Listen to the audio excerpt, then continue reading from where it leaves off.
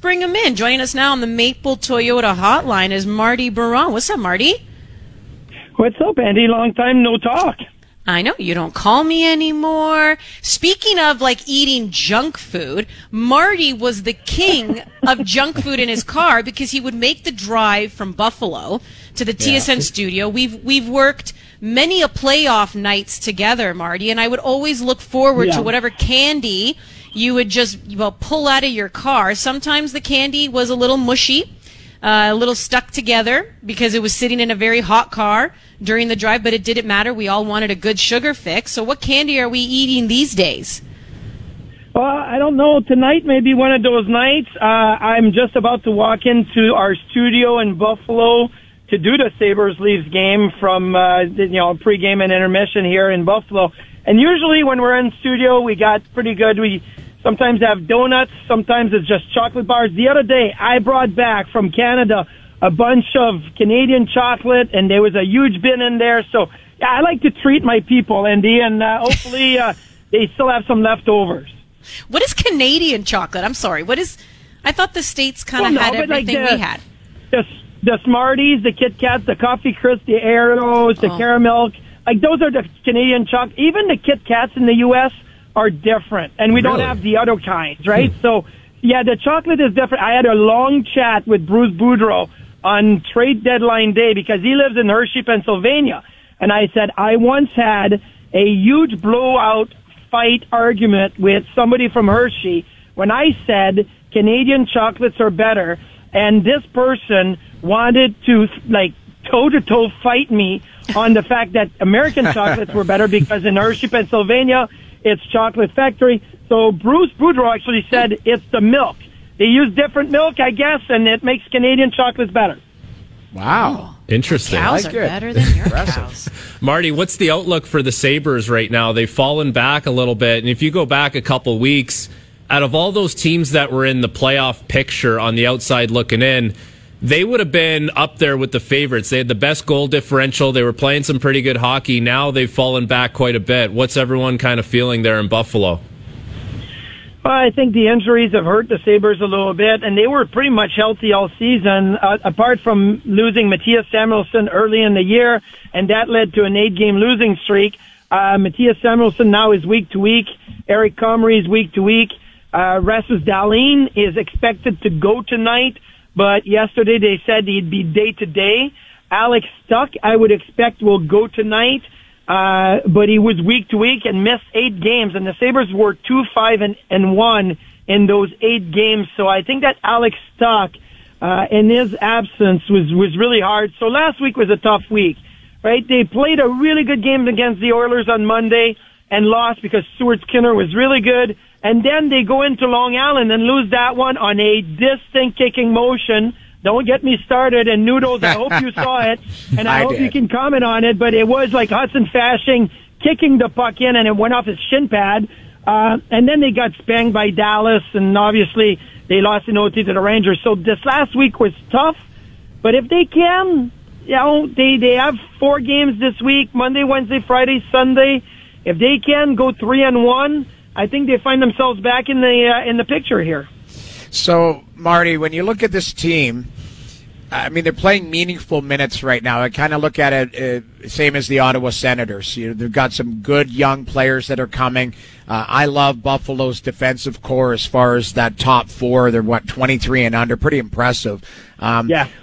What do they need to add to get to that next level? Or, as I will ask them, and I know it's UPL, but it's, what is it, Uka-Pekka Luukkonen. I just butcher his name all the time, and I'm having fun with it. But do you see him as a guy that is the kind of future in net for them? Are they kind of sorted in every position moving forward, or are they going to need to add a little bit more to get to that next level?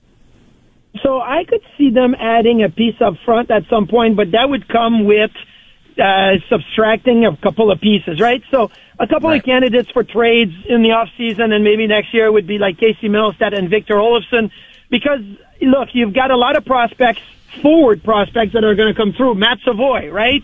Great Canadian junior player in Winnipeg. At some point, he'll need a spot. You have a kid named Yuri Kulik in Rochester. The guy's a stud, but he's only 19 years old. I think he just turned 20. So they're going to need to open a couple of spots up front, and I'd like them to add maybe a veteran piece up front as well. Obviously, like, I always throw Patrick Kane's name out there just because Kaner is from Buffalo, and he'll be a UFA this summer. So maybe that's the avenue they want to go. On defense, Noodle, just like you said, I love their top four. I think with Dahlin and Power, they're set for a long, long time. So It's just about managing their depth. Now, goaltending, to me, is a big question mark. Luukkonen's still young. He's still just 23 years old, and he's had to battle a lot of injuries of late, so he doesn't have the minutes, and he's getting it this year. So that's good. I'm still not sure. The jury's still out on Luukkonen if he's going to be a number one goaltender in the NHL or just a backup, a journeyman, which is fine. I mean, you're top 64 goalies in the league. That's fine, but Journey's still out. Eric Comrie, unfortunately, has been hurt a lot this year, and he's week to week now still, so that's going to affect it. But the wild card is Devin Levi, right? Northeastern lost this weekend. They're most likely not going to be in the NCAA hockey tournament. I would anticipate Levi to sign at some point and maybe play some games in Buffalo this year, or sign a tryout and play in Rochester to finish the season there and the playoffs. But I think Levi is coming out of college this year, and maybe that's your guy of the future. So maybe you don't want to rush to make a trade or sign a free agent because you've got somebody in-house. Marty Biron joining us here on Overdrive. Speaking of goaltending, the Toronto Maple Leafs are going to go once again with Matt Murray. Keefe saying he wants him to get minutes and wants to also just continue to rest Samsonov, who went on quite a run with Murray being out. When it comes to question marks around the Toronto Maple Leafs, is that still a big one for you heading into the playoffs? It's just the goaltending position. Yeah, it is. I mean, if you ask me who's going to start game one of the playoffs, for me the answer is easy. It's Ilya Samsonov or Samsonov. I don't know if they change it back or not, the way they pronounce the last name, but I would pick him. Samsonov, for me, would be the guy. Now, I get that Murray needs to play a little bit, and they have the luxury of being able to rest some guys or manage minutes or manage starts in games when it comes to their goaltenders. And Murray, listen, against the Oilers, played well. It's 4 goals on 26 or 28 shots, so it's not 900 save percentage, but I felt like there was a lot of good scoring chances, and he was good. So this is a good step forward and saying, let's keep Murray in. Let's see if he can build some momentum, if he can play some catch up a little bit because he missed so much this year. But the guy's got to be Samsonov, and if he's healthy, and if he's rested, I think he gives the Leafs the best chance to go on a run and win at least 1, maybe 2, maybe even more in the playoffs.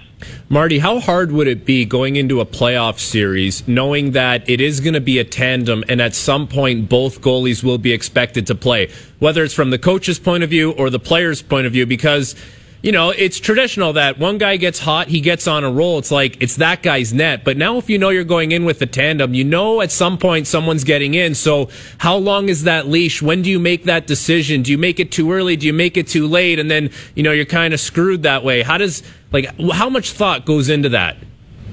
Well, I don't like going into the playoffs with a tandem. I get that over the last few years we've had teams that have used both goaltenders by necessity because of injuries. Even last year, Colorado, right? Kemper got hurt, missed a few games, came back. Like, it's rare that we see the same goaltender win 16 straight. Like, Vasilevsky's done it a couple of years in a row, fine. But, you know, before that, there was always, like, even the Washington Capitals. It wasn't Braden Holtby the whole way. Pittsburgh and have done the same thing with Murray and Fleury and Jeff Zatkoff. If you remember that, won the first cup in back-to-back years. It was Jeff Zatkoff that started. But if it's a necessity. I don't like a team that's saying, well, we have a good tandem going into the playoffs. Then you're not in the right position because I can tell you this. In the Eastern Conference, it's Linus Ullmark, it's Andrei Vasilevsky, it's Igor Shesterkin, it's Vitek Vanacek. Sorokin. Carolina, it's Freddie Anderson, but it's Sorokin, it's Jari. They all know who their goalies are going to be. You don't want to go in saying, we have a good tandem. I don't think it works in the playoffs.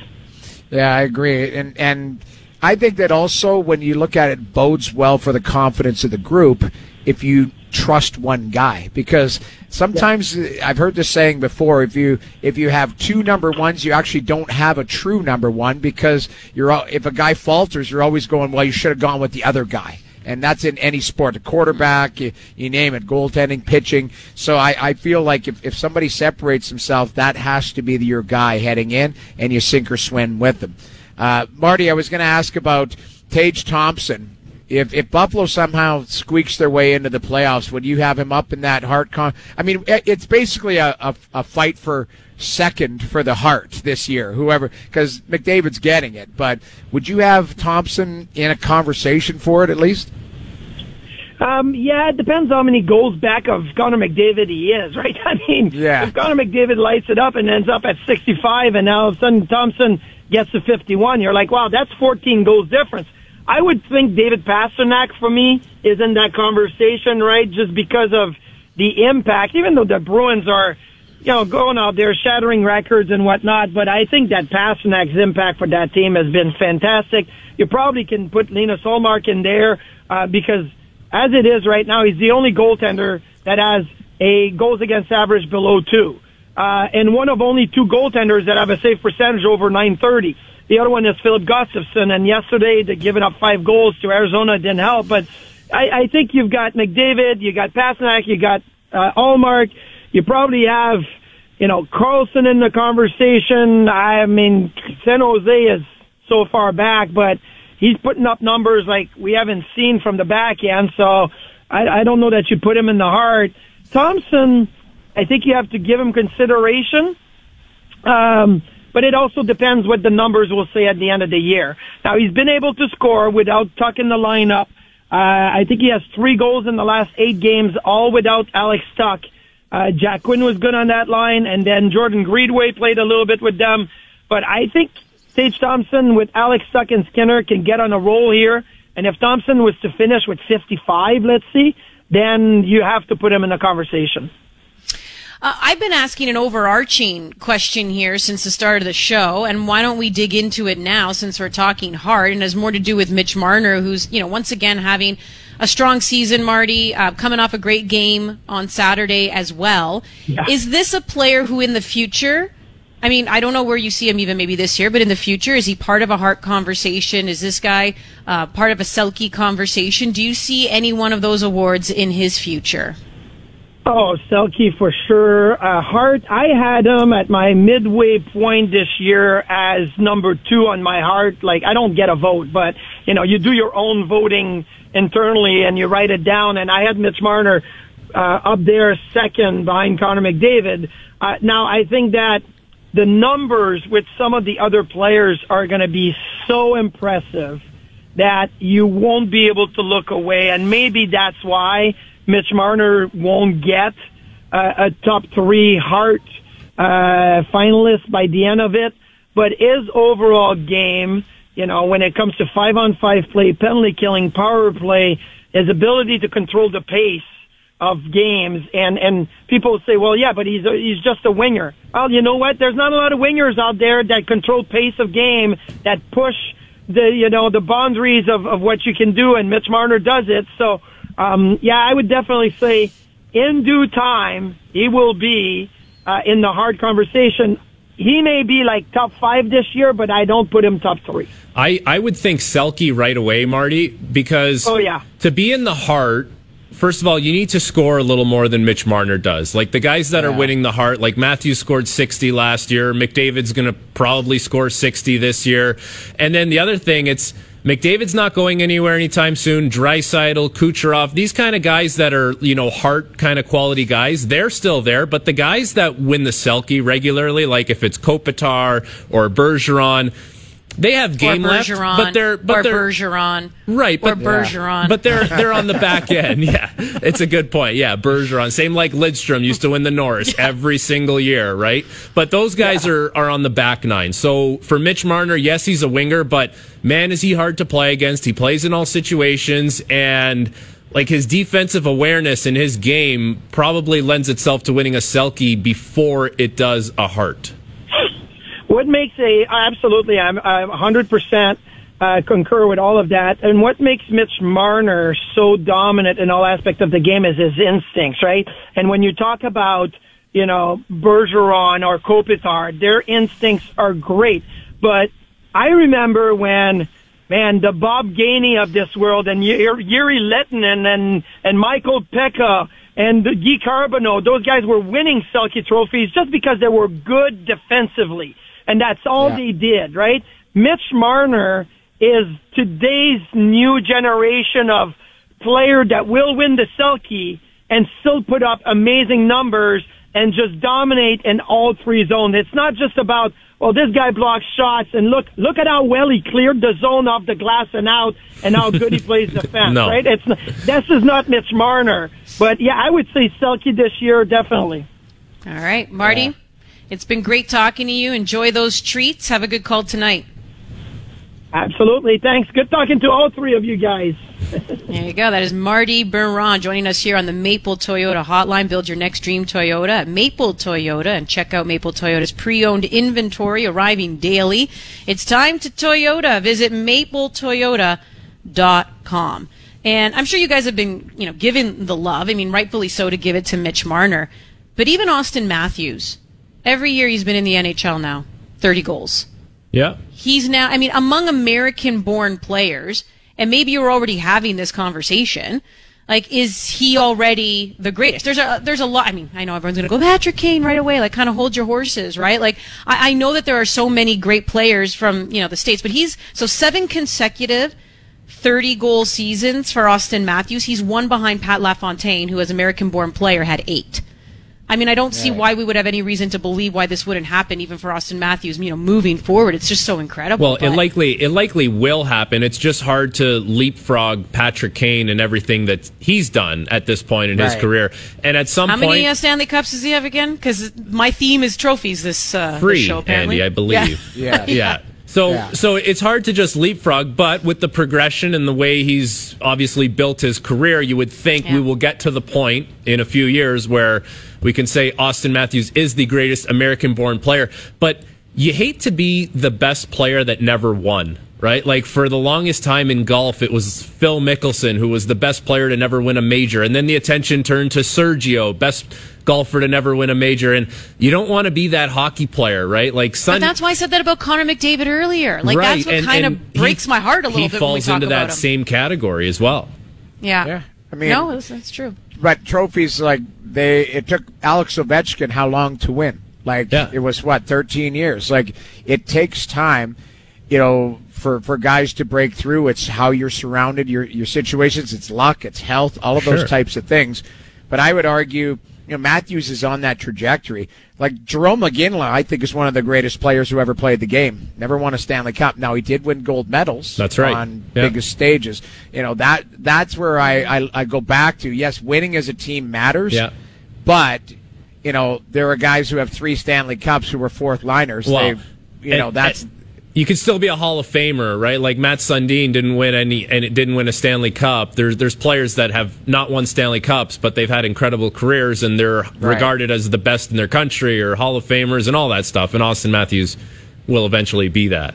Yeah. Listen, their careers are far from over, so there's still plenty of time to do what Gord Miller likes to say. Alexander Ovechkin apparently went to Canadian Tire and bought the cement, the legacy cement in aisle 3 and cemented his legacy however many years into his career. Yeah. So maybe those guys can do that too. Luke Wilson's going to be joining us, our TSN NFL analyst. Have you guys been watching by any chance his new show that he's on, The Ultimate Challenge, where he's the coach, he's got to avoid elimination? I've seen some clips. I've seen clips online. I haven't been able to catch it on television, but he's good, man. He pulled out the old NFL kind of yes, he did playbook the other day. He was giving them some tough love. It was nice to see our pal out there. Yeah, I'm more concerned. He cut his salad. I just want to know how it went down in that transaction. And I know the story. Process was. You know the story, Andy? Okay. Oh, I've had a chance to speak to Luke after the fact. I'll have him share the story. Yeah. But let's just say it was unexpected. He did not go in thinking it was going to happen. Oh, so I will have him share that story. Luke Wilson's going to be joining us next on Overdrive. Don't go anywhere.